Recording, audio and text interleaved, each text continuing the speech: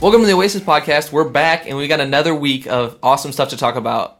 And we're gonna chat about it, but really it's just a conversation this week about life. The game life? No, close. I mean, there will be some aspects of the game life, millions of dollars, different things like that. Dang. But otherwise, we're just chatting about life because Real we're life. doing life advice. Because each of us have lived a little bit of life. I mean, one of us a little bit more of life. I'm leaving. It's just honest. I mean, I can't. You're I right. can't No, not be it's a honest with the truthful people. statement. I just don't like it sometimes. It It's hurts fine. my feelings. I'm sorry. I won't do it again. I forgive you. I'll probably do it again. You are going to do it Let's be again. honest. But we're going to chat about life. And before we get there, because we're all doing a little bit of what would we give advice to ourselves 5 or 10 years ago. So, Ben, Jaina, anything going on in your guys' lives lately? I had a baby. Oh, gosh. Third child. It's good times. So, huge life change. Yep. So, Ben hasn't slept in 3 days. Yeah. So, if he says anything crazy, we'll just attribute it to that. I'm mentally not here right now. I get that. I've been there. I was there yesterday. You had a baby yesterday? Wow. Congrats. Just Guys, kidding. I didn't mean just to reveal kidding. it on the podcast, but no, we did not have a child. We are happily married with no children for the foreseeable future. Feature. Oh. All right. Jaina, anything happening in your life? No, No. nothing happening in my life. Just doing the whole pandemic, Yeah, just living. just living. I got a carpet cleaner. All like right. a Because the dog. shampooer. Yeah? Yeah, Yeah. it's amazing. What's Yeah, Lucy they're think of a amazing. carpet cleaner? She's Lucy fine. being Lucy's Jaina's my cat. dog. That's good. She's fine with it. She just sits on the couch and watches, but it's the most satisfying and disgusting thing I've ever seen. Agreed. And I rent my house, so I have no idea when the last time the carpet was cleaned. For sure. And it was disgusting. It's life changing. Yeah, In multiple it really ways. is. You got a carpet cleaner Oh, too? we had. I can tell this story if you'd like. You want to No, life no, advice? No, I don't want to know about All the right. dog thing. I've heard the dog Yeah, thing. it's the dog thing. It's gross. If you want to know about the dog thing, come ask me sometime. Yeah. We had to get a carpet cleaner. Yeah, it's gross. Rough. I feel like I need a carpet cleaner now. Get a pet first. Not happening. Okay, well, you're good. All right. No need for a carpet cleaner. Or I'll have a baby. Yeah, Yeah, the pets are worse for the carpet than Oh. the baby, that's true. in my experience. Just insulted all pet owners out there. No, that's not true. Saying I that. just I told a truthful fact. They probably already know. All right, speaking of the truth. What about you? How about you, life? Did you say anything Oh, about your yeah, I life? said I was having a metaphorical baby. Oh, I don't know what the metaphor is about, but it's something about that. We'll figure it out. And then let the listener kind of discern in that. Take creative freedom. We'll have a No, counseling session. nothing's after this. happening with me. We're living life. We live a little bit in Brookings, and we live a little bit in Sioux Falls. I work at the original Pancake House, OPH. and I love pancakes. So been doing that up all summer, and it's good stuff. Got to make the money. Pay the Nice. bills. Tithe to the church. I was gonna say, Money Podcast about 3 weeks ago. Go ahead and listen to it. So we're going to dive in. And what we're doing is we're just asking, yesterday when we were having a conversation, what do we want to talk about? We just kind of got to the point where it was like, I think it would be fun to just, if you had the opportunity to tell yourself a handful of years ago a piece of advice, what would it be? And it kind of sparked a good conversation among us, and we want to have that conversation again today. So we'll start with Ben, and I'll just kind of let you start and take it right off the bat, and then Jane and I will pop in and ask some questions and kind of see where we get to. But what would you tell yourself, Ben, 10 years ago? And I'm the only one who's going to do 10 years because it fits our context. So 10 years ago, I would have been 22. And specifically 10 years ago, July of 2010, I've been married a month. Wow. And so right? Crazy. As I was thinking about this, knowing that situation, I'm always going to try to push into life advice being like, if Jesus isn't number one, then what are we doing here? In every aspect of life, what are we doing? Mm-hmm. And so when I was 22, I didn't have everything figured out, but I was all in, completely surrendered, just trusting Jesus. I'm living that way, living my life that way. So as I look back 10 years ago, just newly married, I think the piece of advice I'd give myself, 22-year-old Ben Geeson, would be most of the frustration and disappointment that you're going to have in life is going to be because of unmet expectations. So how do you, basically telling myself then, what does it look like for you to have healthy, honest expectations that you've communicated well in relationship, whether it's for me, my marriage, or work, or whatever. But just recognizing that I think sometimes, I know for myself, I've put ridiculous expectations on people that were unfair. And just know that there's been a lot of disappointment and frustration that has led to that. Yeah. So, and if I could dive beware. in here and ask another question off of that, without, you don't have to do names or anything, but could you give us an example of a story or something where you put expectations on someone or had these unexpected? Yeah, just like dive Even into a little bit of the uncommunicated. story. I'll do uncommunicated Yeah. expectations. So this is ridiculous one, and this is what I've had to learn to do, and I should say learn to deal with, is in work, especially in church life, but just in work in general. If I think I have a really great idea, maybe when I was leading worship, like, oh, this song, or we're going to do it this way, and I think it's going to be bomb. Like, it's going to be the greatest thing that's ever happened in a church service ever. And I'm an extremist, so that's the way I think. Makes sense. I have this idea. I'm coming up with it, and I'm so pumped to share it with my team. And in the midst of being excited to share it with the team or share this idea with someone, maybe it's my wife, maybe it's whatever coworker, whatever that is, I have put the expectation on them that they are going to be as excited as I am, that they're going to think also that this idea is the best idea ever. And so when I share it, so that I'm trying to think of a specific example. Oh, I got one. It was for a song that I wanted to do that was an older song that I had never led before, called "Shout to the Lord." Okay. But That's old. it's an old one that almost is never done anymore. That Hillsong has even said, who wrote it, that they will never do again. But I had this, I don't know what it was, this idea and this vision of doing this song. It was going to be a bridge basically into another song, but I was going to have the whole congregation sing it and then have the men and women sing it separately, and then all of us to come in. And just for some reason, the way that I pictured it in my head is the greatest thing that ever happened in the world. And so I tell the team, I first tell one of my coworkers, Luke Smith, who is our discipleship pastor up there at my previous church. And he's like, oh, okay. Yeah, that sounds good. And just his reaction to the idea of what I thought was going to be the greatest thing ever killed me. And I was angry and frustrated. Ultimately, because what happened was I put a higher priority on my expectation of his reaction than allowing myself just to share the idea, observe and consider however he reacts, and just move forward. Mm-hmm. And so I just tend to do that. I put these, like, this has happened with me and Brennan multiple times in the past year that we've worked together. What? Right. Where I think, like, I have this great idea. Sermon series, sermon idea, whatever. And I'll tell it to Brennan, and he's just like, he tilts his head a little. And I know this is podcast, so you can't see us. But he'll tilt his head and he'll go, okay. And that's the only reaction I get out of him. But over the last 10 years, I've learned to temper my expectations on people's reactions. So I don't get frustrated because, yeah. I had a that was head good. tilt there. That was good. So Yeah. over the last 10 years, what did it take for you to get to the point where now you can check those expectations? Was it like an event? Was it a series of, was it something you checked in yourself? How did you get to the point you're at now then? It was time for sure. It wasn't a specific thing. Because what I immediately wanted to do was to get rid of all expectations in my life, which would have been unhealthy. Because I think it's good to have some sort of at least goals or expectations, especially when it comes to just our life in general. It gives us almost a goal to pursue. For me, it's been, if I can't get frustrated or upset when these expectations are unmet, if I haven't communicated what my expectations are, especially in relationships. Mm-hmm.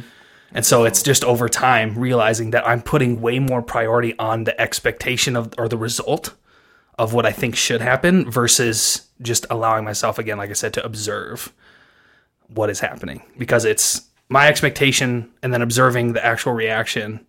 If they don't equal, then I'm going to be frustrated. And so I put a priority on expectation, not on the observation of just the conversation.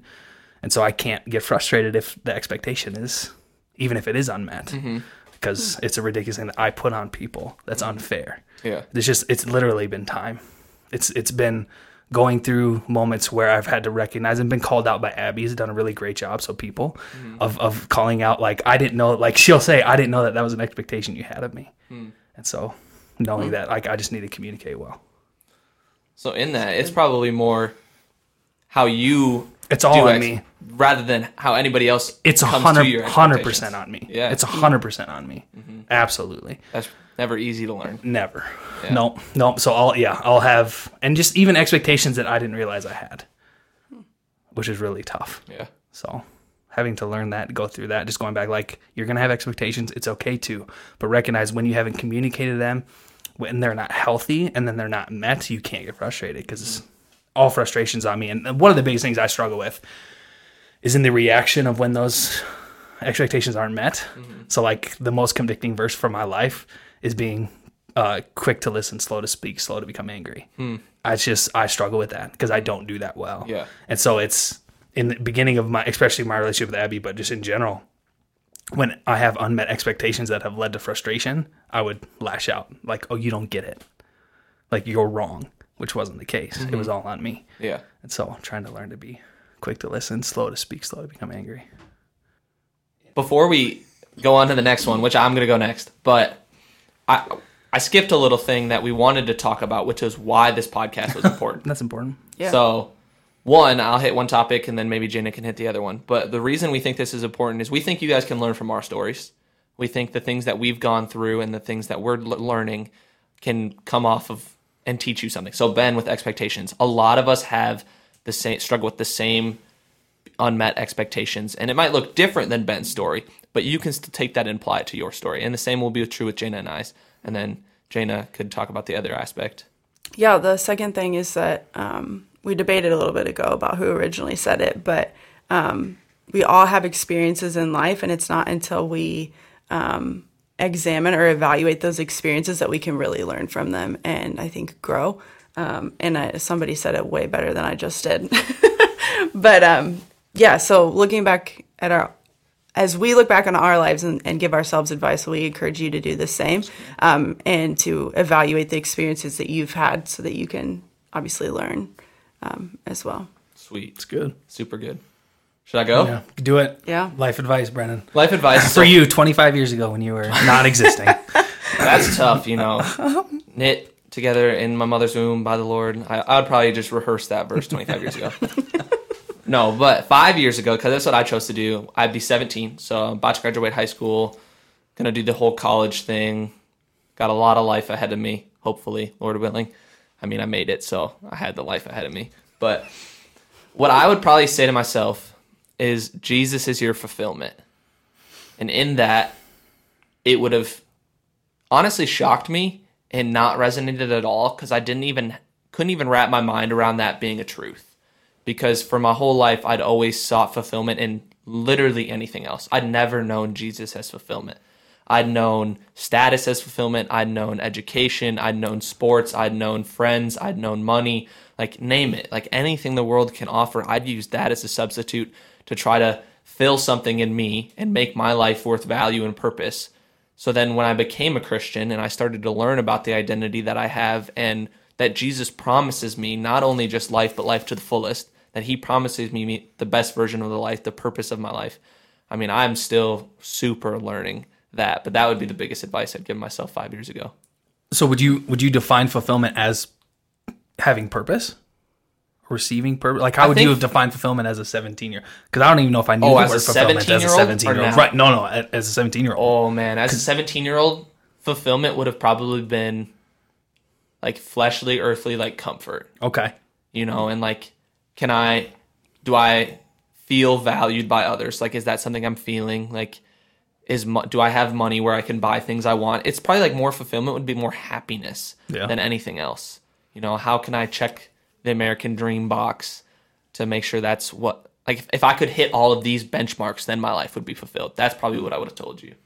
So when was your first experience of disappointment in having that be the expectation of fulfillment? Oh my, that is... You know, it probably happened way before. Like, yeah, that's good. Okay. I mean, when I was... The first time someone lets you down. Yeah. Or the first time you let someone down. For sure. Where someone expected something of you, and you weren't able to come through for whatever reason. And I mean, I could hundreds of times that's happened to me. And I know it's probably just a common human feeling, but when you let someone down, it feels terrible. Horrible. Yeah. And it's just like that feeling you can always come back to and feel, unfortunately, and like there's forgiveness for that and there's healing for that, but you can just feel that. And that's probably one of the first times it was like, oh, I can't necessarily always come through, so then I can't probably hit all these benchmarks. And yeah, when it comes to the fulfilling all the dreams, I mean, I'm still learning that I can't check all those boxes, but that was probably the first time I let someone down, and it was like, you can't fulfill yourself in a weird way. Yeah. I'm not going to live up to my own expectations. Ouch. But Yep. that's probably Yeah. true. Yep. Okay, so with that, then, how did you move from as a 17-year-old, now you're 22? You're still young, man. My goodness. I look at you too, and I am old. Just a young pup out here. I am old. It makes me sad and not sad at the same time. What helped in the, whether it's 5 years, 1 year, like at what point was it became, whether it was a experience, a relationship, whatever it was, that no, okay, Jesus is a fulfillment, that it clicked, it made sense, because you said it wouldn't have made sense as a 17-year-old. When did it make sense, and what were the circumstances that made that happen? Yeah, I think the reason this would be such big advice for a 17-year-old self is because I'd have 5 bonus years to start learning it, because I think it's going to take me another handful of years to keep learning it.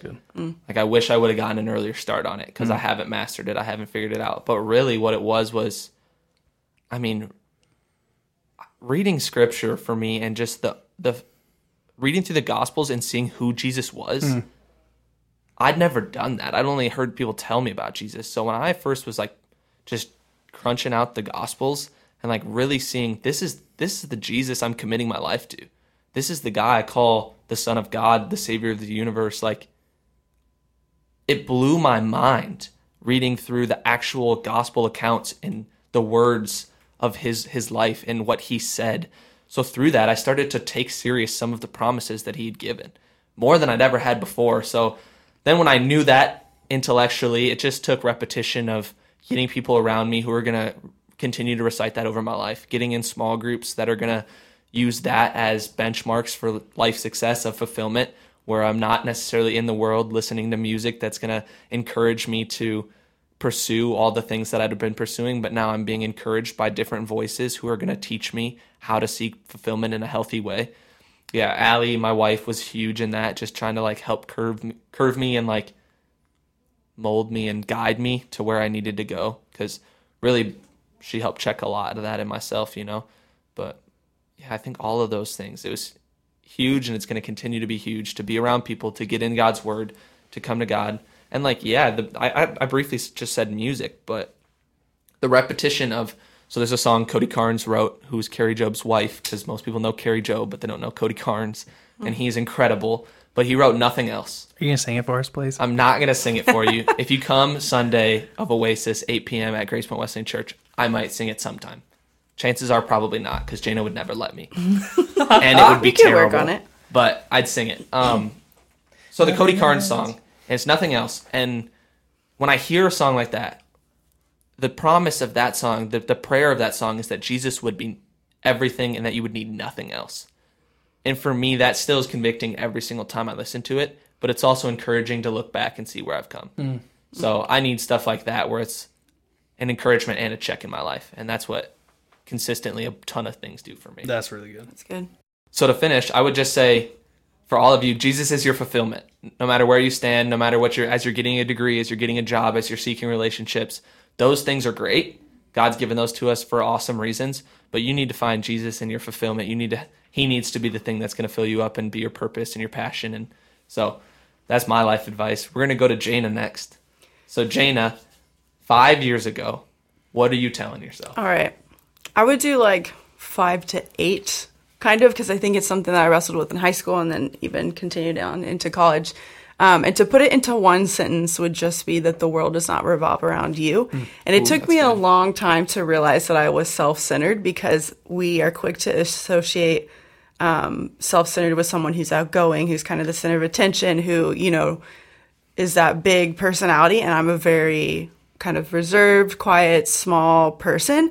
And so I, thought, because I'm not big in your face, I'm not trying to get everyone's attention, like I'm not self-centered.